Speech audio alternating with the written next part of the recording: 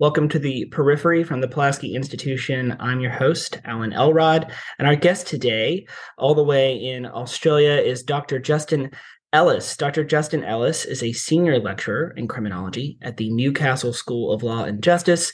His research into digiqueer criminology critically analyzes the relationship between digital media, technology, criminal justice, and queer representation and resistance.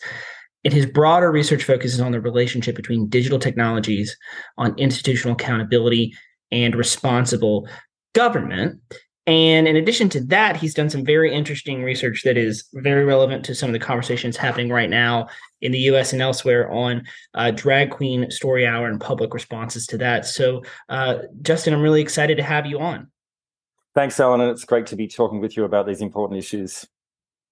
So I think one of the first things that might stand out to a listener here in the US is just, I think, the bare fact that this is a driving research question for people outside the US. I think a lot of Americans probably think of the current moment we're having around drag and trans issues maybe as an acutely American issue. So I think one thing that might be helpful is just placing it into the context that some of your research does in terms of how some of this is unfolding in Australia and in the UK, and how that looks like and doesn't look like what's happening here in the US in terms of our new debate that's happening right now about these issues. Yeah, that's a really good question, Alan. And I think I'd just start by saying that clearly much of this is coming out of the United States, as you and your audiences will know. But what we're seeing, this combination of networked hate, political opportunism, and the co-option of trans rights and drag performance by malign forces such as right-wing extremists, it has broader reach because of the network capacity of digital platforms, for example. And so within that broader context, we've got misinformation and disinformation. And this is, crucial in the sense that a lot of these platforms are operating under US freedom of speech protections that are not often very well qualified and balanced in proportion with other rights. So I think that's definitely impacting us here, for example, in Melbourne, where we've seen drag performances cancelled or postponed, and we've seen Proud Boys and alleged neo-Nazis turning up at events and harassing people. So it's definitely having an impact here, but I think it's nowhere near to the extent that it's playing out in the US. Yeah, this is actually, I mean, just to be topical, I try to keep up, believe it or not, with what happens in Australia. So I'd seen that there had been a kind of recent issue, right, with a legislator, not in the Australian Parliament, but in the Victorian Assembly, right, going to this event in Melbourne, this essentially an anti-trans event, and then having to at least disavow the fact that neo-Nazi protesters also sort of showed up. And it's always a little. I think in general, it's never probably a good sign if the neo-Nazis show up and say, "Yes, we're on your side." But I also know this has caused quite a bit. What really struck me as interesting about that I think is it's something I wanted to pursue, and I'll just go ahead and do it now, which is she's from a district in Melbourne, right? And I think that already reveals a little bit of an interesting wrinkle. Whereas Melbourne being such a big city, I think in American politics, it would be very hard to imagine someone in, say, the actual sort of districts around New York or Chicago or San Francisco successfully winning on that level of kind of conservative platform. And I'm curious, is this because there's a more openness to certain cultural conservative positions in some of these places, or is it because this doesn't actually read in the same way in the politics in Australia in some of the same ways that it does here? Because here it's very much, if you are opposing drag shows or trans people, you're sort of very firmly on the, if not the right, really kind of the hard right. Yes, and I would agree. It's a similar case here, and that particular Victorian politician, I think that, and I'm not sure what her status is at this point, but the New South, or the federal equivalent was a woman, Catherine Deves, that was running in the last federal election. And just to clarify, in terms of the comparison with the United States and maybe major cities and people with that hard right perspective running, they can definitely run, but they often are not going to win, definitely not in the lower house. They might get an upper house seat because it's not as competitive, but we're certainly, in our political context, those people are certainly on the fringes. And I think this speaks to another dimension that differs from aspects of the United States that we'll get into in more detail shortly. But the the number of Australians that don't have a religious affiliation, for example, and therefore political parties are not necessarily going to be able to generate the funds for fringe far right views, means that as much as those views get a lot of media amplification, and they definitely do through Murdoch outlets like Sky News in Australia, the likelihood of those people winning over a long time and consistently is pretty low, because most Australians, I think, or at least 2/3 of Australians are pretty libertarian in their perspectives.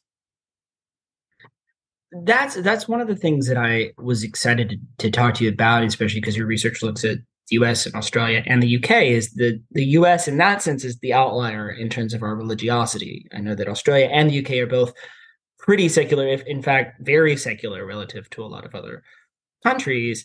And so, when you're looking at, you mentioned at the very top the fact that a lot of these ideas are able to move now along digital networks.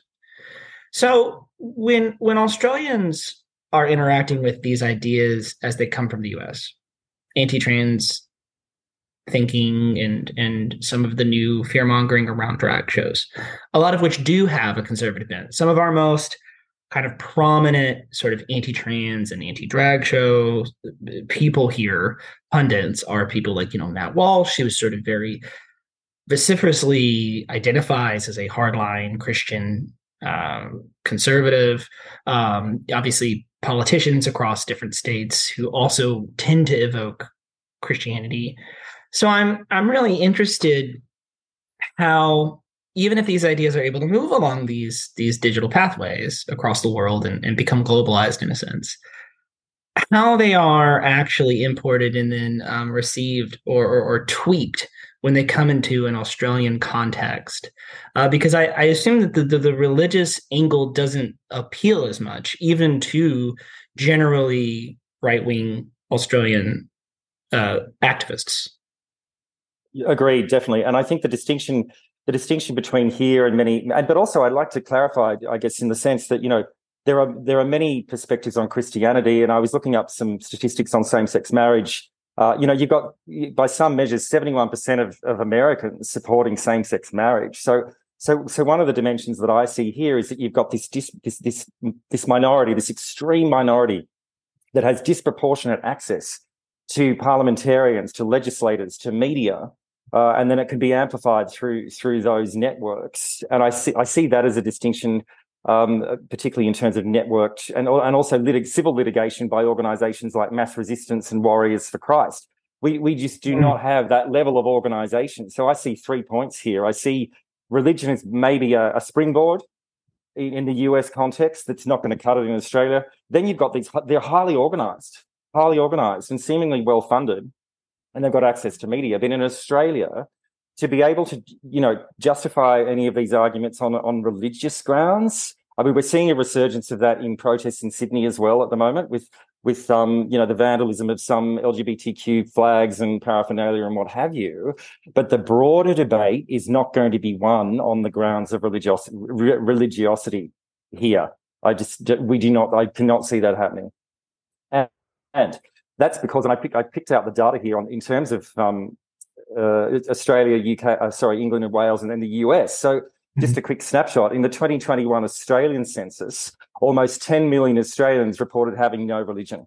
We only have 25 million people. So that is a huge distinction between us and you.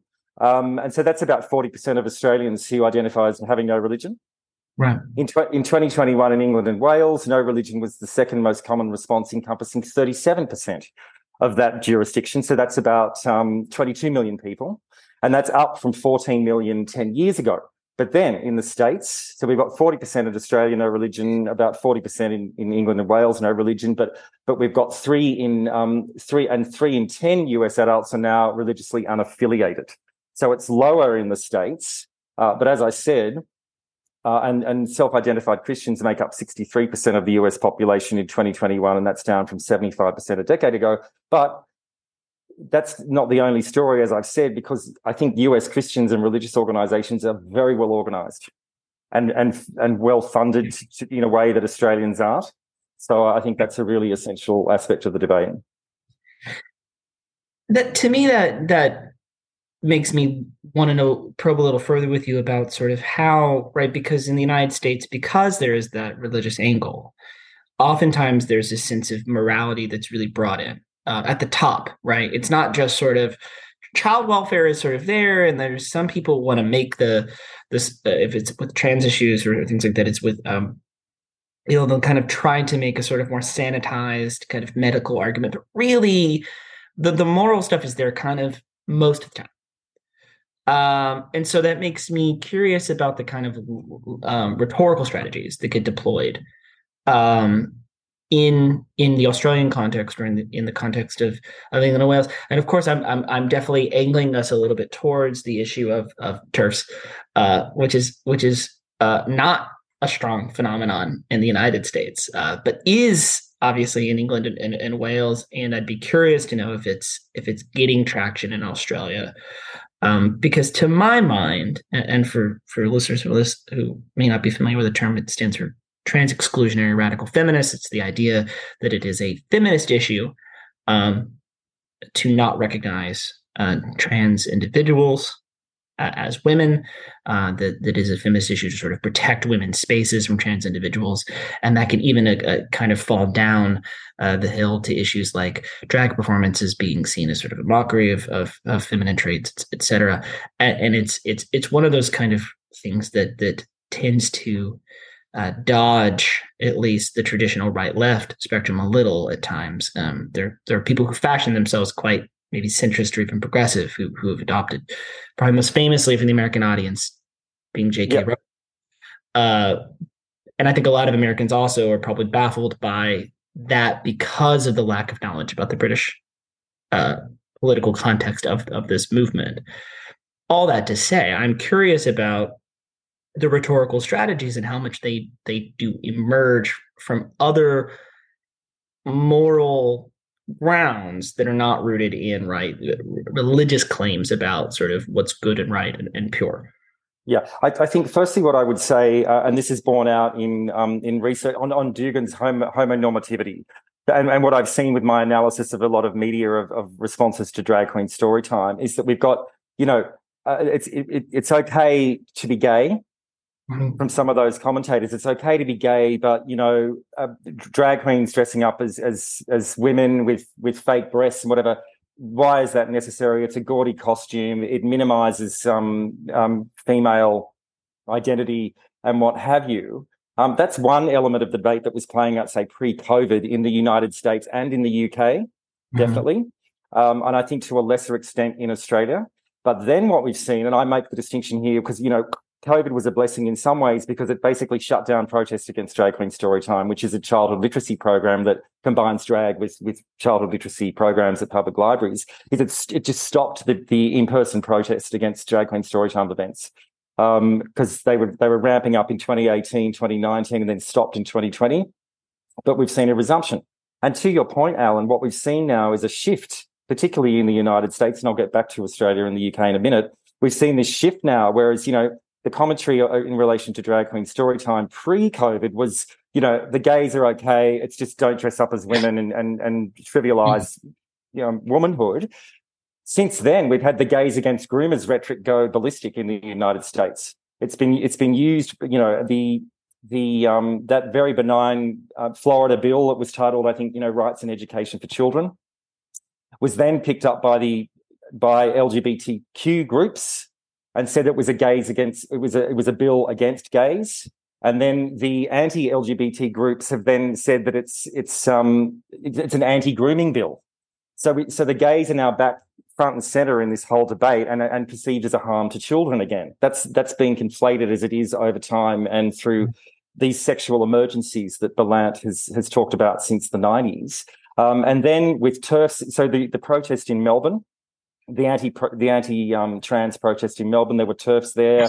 That is definitely a debate that's playing out on Twitter and social media, and people getting cancelled. It's highly vitriolic. It's highly polarized. But that's definitely playing out here. And J.K. Rowling is probably the most visible person that's caught up in those debates in the UK. Yeah, and I find her to be an interesting avatar in the United States when I try to talk to people to say, in no way excusing, I think, the stances she's taken, but to be like, they'll be confused. They're like, I didn't think that JK was, a right winger. I'm like, well, in the British context, it just doesn't read this way, right? It just doesn't. I mean, in the United States, we've polarized. The partisan polarization in the United States is such that it's become pretty clear at this point that if you're for trans rights, you read as a Democrat. And if you're not, you read as a Republican, and there's not really a lot of in between. And then you have some Republicans who, at this point, they're already the ones who are breaking with their party on other things, like Trump and stuff, who are sort of saying this is maybe we shouldn't be doing this in terms of the crackdown.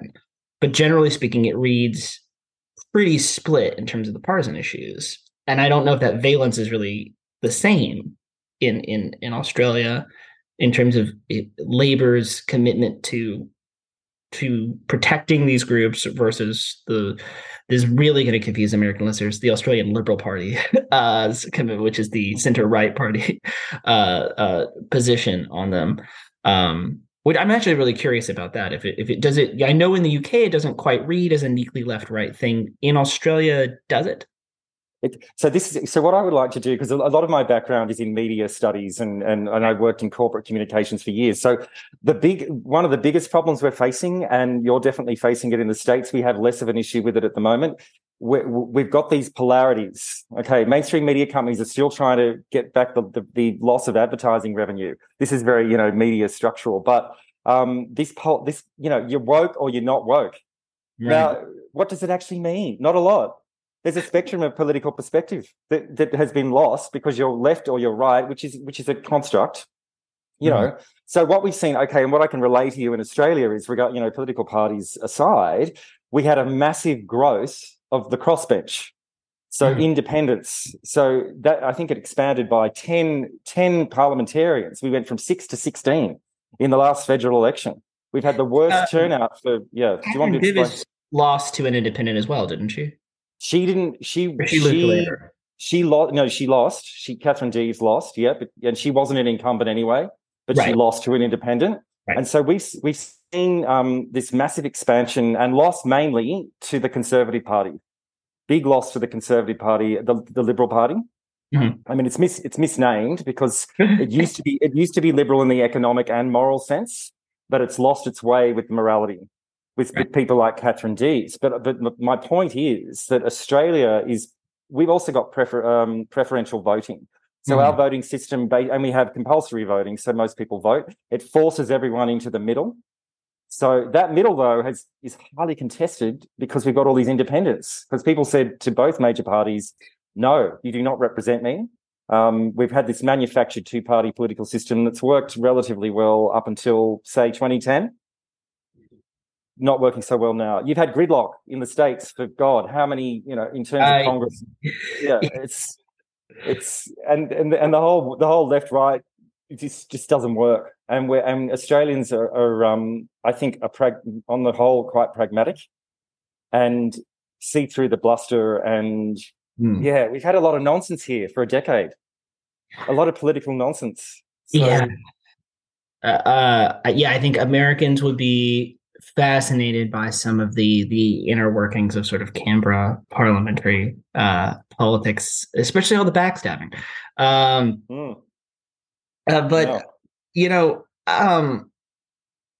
So the other, I suppose, the flip side, we're talking a little bit about how some of this anti-trans stuff can travel internationally. So I'm really interested in your work. You use the term digiqueer. And look at these online expressions and communities and pathways. So I'm really curious if you could unpack that a little for listeners and talk a little bit about.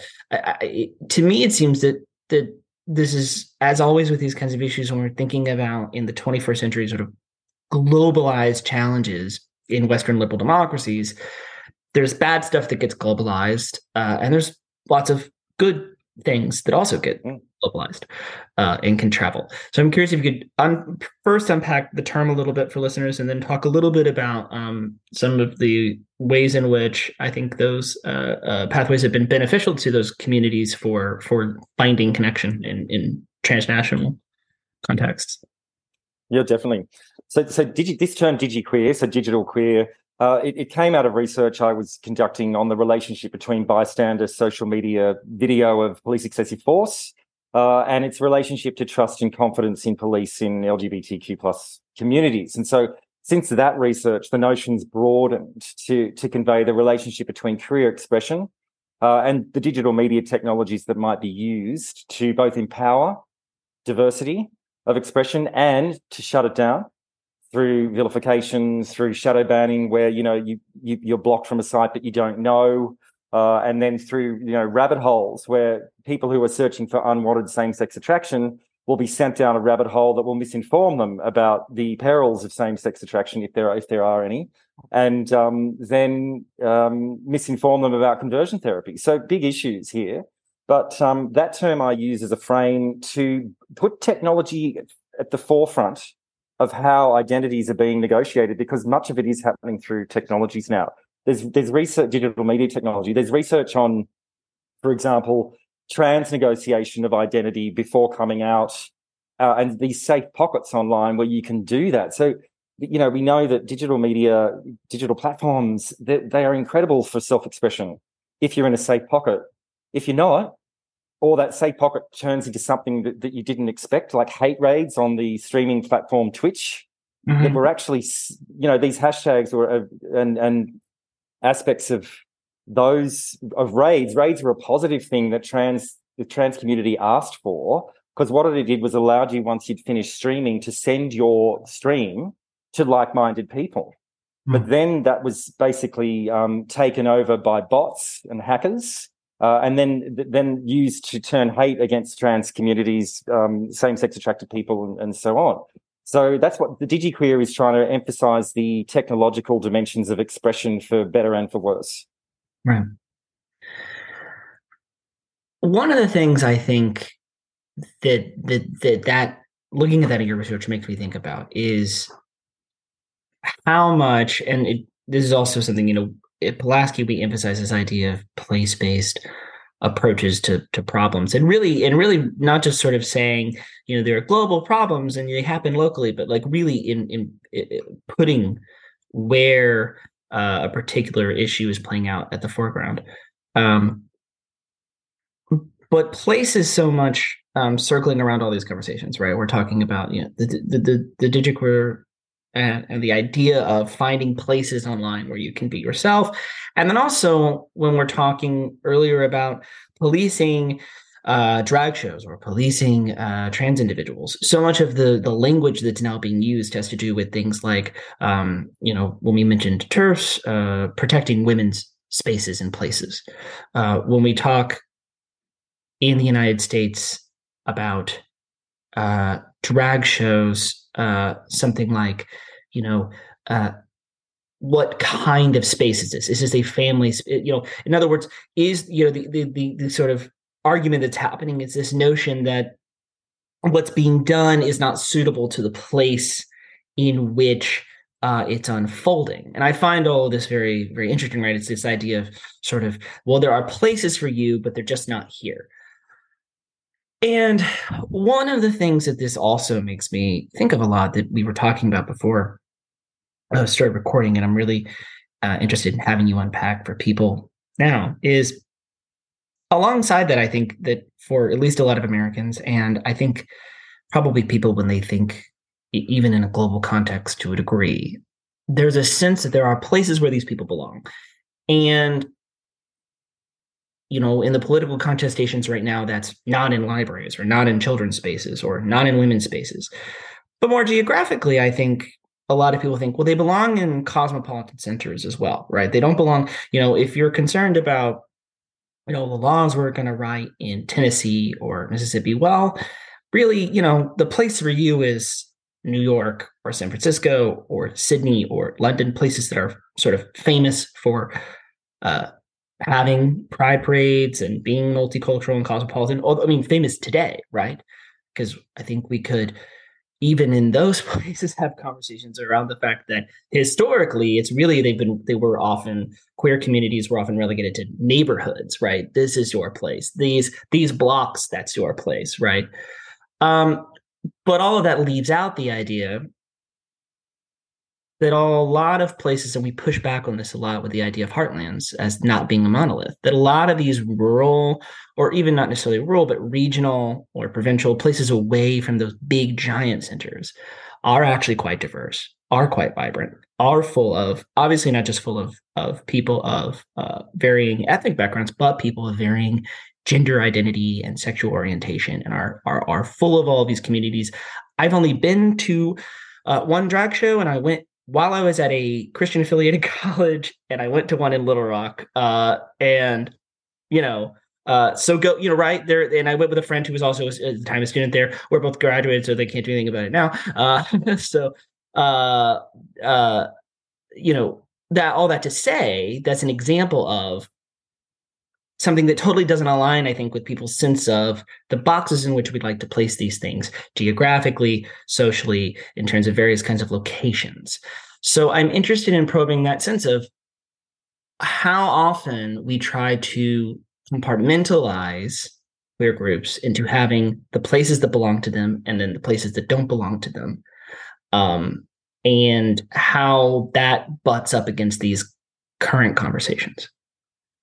Yeah, I think that the current conversations are, okay, for the legislation in Tennessee, for example, that's banning drag performance taking place on any public property in the state, as well as any location where people under 18 could be present. Now, I think that, and then there's, again, we've got conflation on one level with gays against groomer rhetoric and the harm of children, and then we've got the conflation of adult entertainers, drag performers performing in front of children. Now, drag performers perform a spectrum of expression. They can equally reach to children as perform a lewd show somewhere. So I think that, again, back to the binaries, that just doesn't help anybody. But if you want to make the show age appropriate, fine. And then from a geographic point of view, I can reference Newcastle as an example. There's a drag queen from Newcastle called Timberlina, who I caught up with in Sydney a couple of weeks ago, and he's done tours of Western New South Wales, going to places like Broken Hill, Mudgee, these small towns. I grew up in a town called Orange, by the way, Alan. It's a town of maybe 35,000 people on a farm. So I get it in terms of the heartland. But he talks about doing these tours, the farmers coming up to him, loving it. And I guess my point here, to your point, is that these identities exist in most places. It's just that they're either not visible or it's unsafe to be visible, and so on. And I think that COVID's also provided us with an opportunity where people moving out of the cities, people are moving to Tasmania, people in the States, I'm sure, are doing the same thing. Mm-hmm. So I'm thinking that we might see a more visibility, because you're going to have more concentration of diverse people that feel safe enough to be able to express themselves. But the whole idea of the city, country, regional divide is, I think it's just an artifact of the fact that, it's just been framed in that way, and media frames it in that way. The rare, country gay, or the only trans person in a regional city, there's probably more. It's just that they're not visible, or they don't feel safe to be visible, is my sense. And that, to me, that's always, the thing that's frustrating in these conversations, right? How often safety is foregrounded, but it's foregrounded oftentimes, right, in terms of restricting the rights of people who already don't feel very safe, right? And this gets at the politics of, right, people who are trans rights activists have mentioned, especially as you're going through a transition, just being out in public can be quite harrowing. And some of these laws, like the one in Tennessee, it's not entirely obvious if particularly a person who is trans who is early in their transition or might still be read to other people as someone who has, if they're a trans woman who reads to some people as as having masculine traits in a way that could somehow be tied up in this language of criminalizing essentially performing the other gender in public just by living. Uh, Yes. that's a very disturbing line of thought. Yes, and I think too, Alan. To my mind, why do these why does this conduct need to be legislated anyway as a starting point? I mean, even from a Republican, not U.S. Republican Party, but republicanism, dominion, freedom from domination. Why do these things need to be legislated? It potentially, as you pointed out, criminalizes a whole range of conduct that is not currently criminalized. It's ambiguous. It will have a chilling effect on expression. We know that if people are not free to express themselves, that we saw it through COVID. A whole range of suffering happens as a consequence of having to subvert particular perspectives or what have you. So, first of all, I would question why it's being legislated at all. And then what are the implications, the unintended consequences? I think they're potentially huge. So I find it troubling that this wave of the bills, and some of it's some of it's now law, like Tennessee, but Right. really, yeah, why do you need to legislate it? I mean, I think that raises a crucial point that we're really concerned with at Pulaski, which is um, the slippage in the especially the liberal part, obviously in democracy, but especially in the liberal part of liberal democracy, and not just in the clear cut ways of laws being passed. Those are the big five alarm problems, but also in the broader public's commitment to these principles, right? In terms of how much they're willing to accept of limitations on other people's rights to just sort of stake a claim in society and in the communities that they reside in.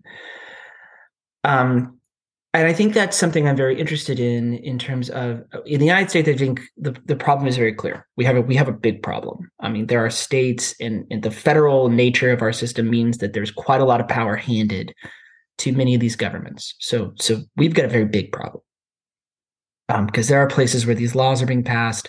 Restrictions on drag shows, restrictions on children who want to have gender affirming care, ambiguous laws that may in fact impact adults who are already transitioning, etc. I'm curious if you are as worried in this sort of big picture sense in Australia, or if it's playing out in a more regionalized way in Yeah, terms of that. well, I think, and the other example that I would use from a United States point of view is the pushback in Kansas on the attempt there to redefine the legality of abortion, and Right. I think that I think that the certain constituencies the world over will breathe a huge sigh of relief that had actually happened. But also, was also given my research the resources that go into protecting basic rights like that are phenomenal. And good on Canvas for getting it together, but highly atomized. So I think we were talking earlier in the US, you might have, given your complex structure, you might have county by county differences on particular forms of social regulation.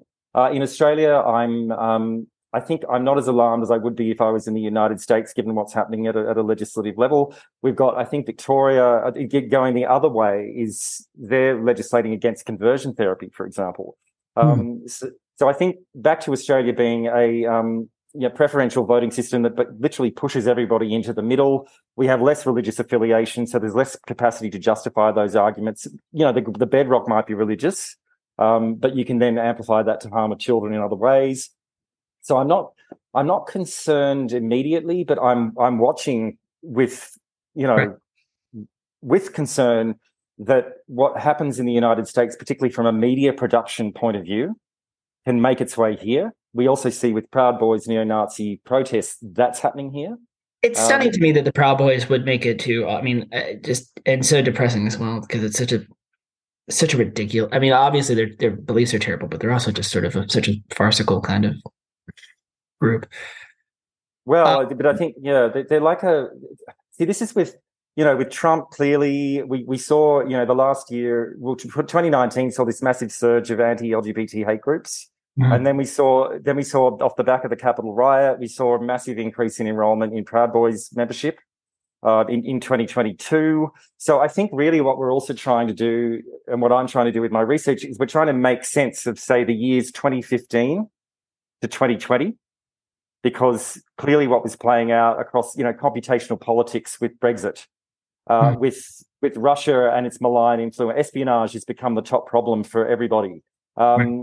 We're only really just beginning to get a handle on this, and social media channels have been running. What Facebook was set up in 2004, YouTube in 2005, but it's getting worse in terms of them not addressing the hate because it's been amplified and what have you. So I'm still worried about that. I see the pressing issues are that online hate is still not addressed adequately. I think TikTok, from the report out of the EU in 2022, TikTok is the only digital platform that has improved their record on addressing online hate. So none of the American ones. And obviously Chinese own ByteDance of TikTok. And that's one of the main issues. This intersection with far-right extremist groups, that's obviously troubling as well, and particularly when politicians are getting involved. But let's see where that goes. We've got this increase at the moment. Let's see how that plays out. I don't know where that's going to go. To bring us just back a few moments when we were talking about some of the concerns you mentioned, like I mentioned, right? The fact that these kinds of identities don't just exist in, the Sydneys and the San Franciscos of the world. You grew up in regional Australia. I'm obviously from Arkansas, which is a pretty flyover country, as many Americans would call it, right? So, and that's where I first encountered queer culture, not actually, in New York, in Arkansas. And so some of your research has also looked at the relationship between queer communities and policing in Newcastle and the Hunter region, which, for people not as familiar with Australia, is a region north of Sydney, vibrant agricultural region. Newcastle is the main city that kind of anchors this, but there's a lot of agricultural production, a lot of very good wine country in the Hunter, and other agricultural production as well. But I think that's an interesting pathway into, right, a very specific place it is regional, right? Newcastle is large in the sense that it's the second biggest city in New South Wales, but much smaller than Sydney, right? And it is a regional area that probably gives some insight. And I'm curious about what some of that has maybe revealed to you about the nature of some of those relationships in these places that are more rural, more agricultural, away from the big cosmopolitan center. Yeah, I think it's, and Newcastle's fascinating because it's as you rightly say, it's had an agricultural history, but it's also had a huge mining history, and those industries have often and increasingly are in conflict in terms of which one's going to be prioritized. But that's also meant that it was heavily regulated, I guess, socially through mining, like companies like BHP, but also through the Catholic and Anglican churches. So it's a fascinating study. And also its relationship with Sydney. So it's 2 hours north of Sydney, for listeners who may not know where it is. It's about a population of about 700,000 people on the coast, like most Australians live on the coast. And it's come into its second renaissance at the moment, with lots of wineries, good food, lots of apartments, like most, lots of cities in Western liberal democracies. And so the policing relationship is interesting because we have a federation like the United States. And so Newcastle's in New South Wales. So there's kind of like this relationship, definitely with the judiciary and the police between Newcastle and Sydney. But obviously Newcastle has its own culture. If we then shift to the 90s, so conservative in the 50s, like most of Australia, and then you have the expansion of human rights in the late 60s and 70s.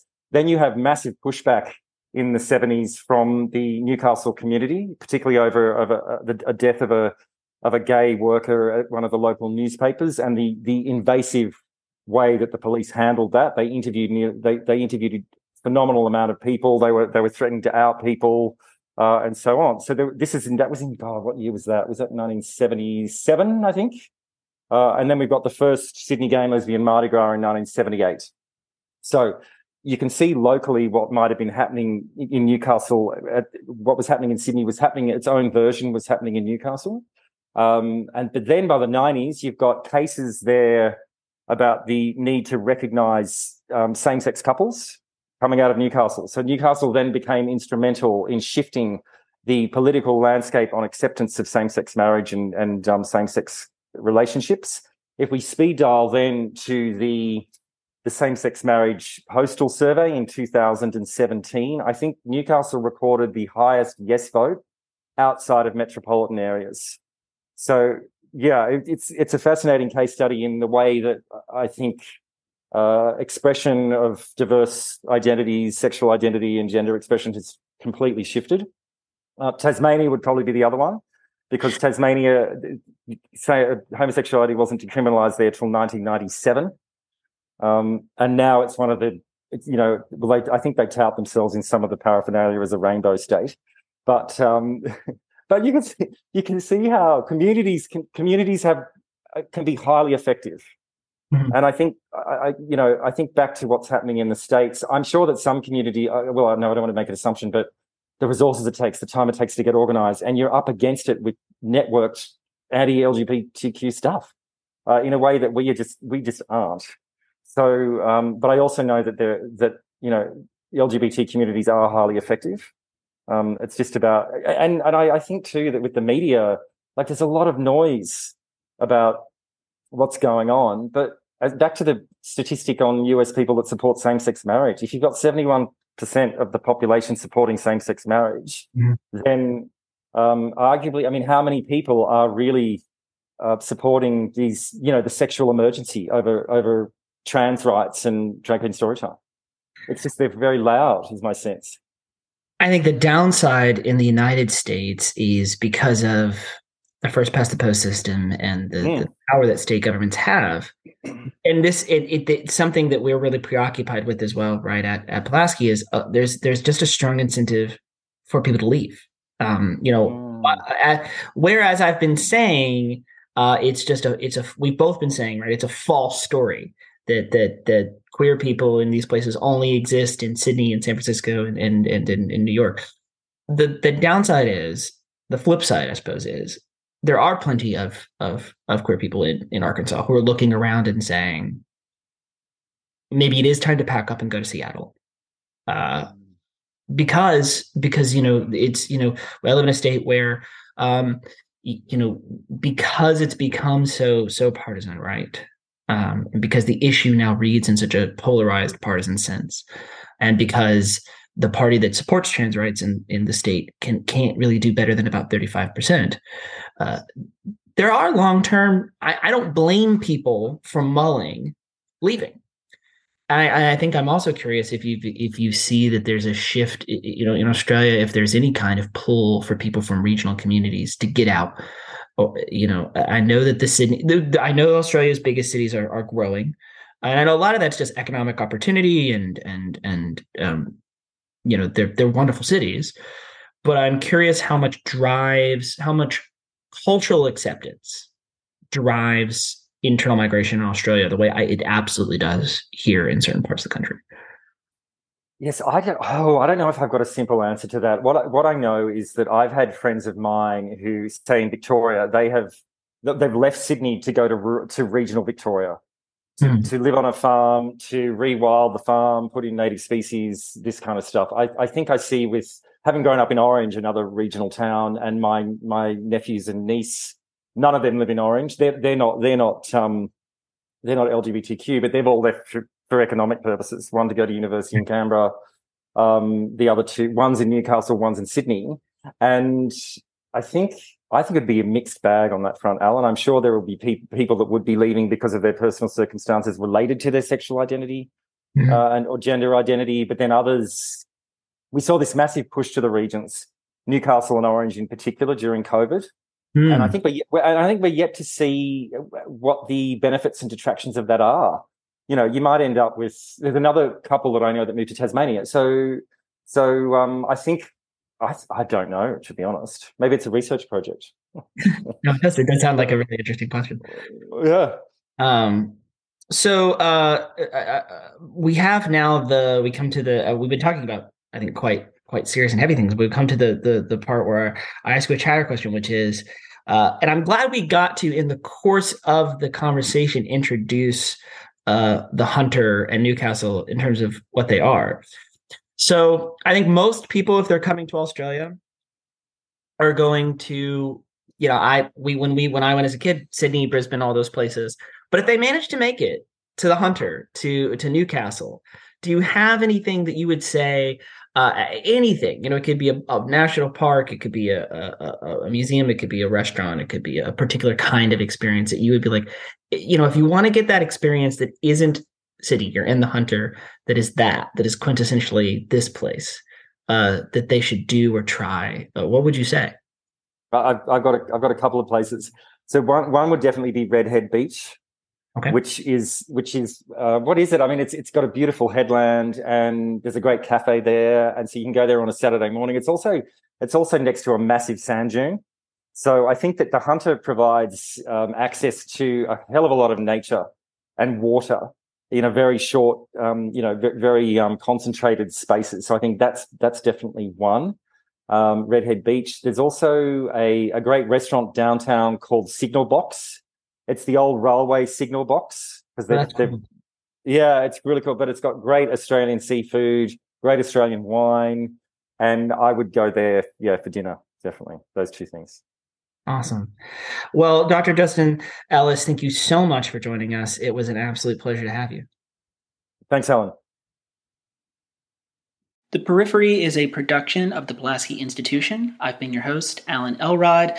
Our music was written, recorded, and produced by Brandon Ragsdale and Cody Smith. Thank you for coming, and please join us next time.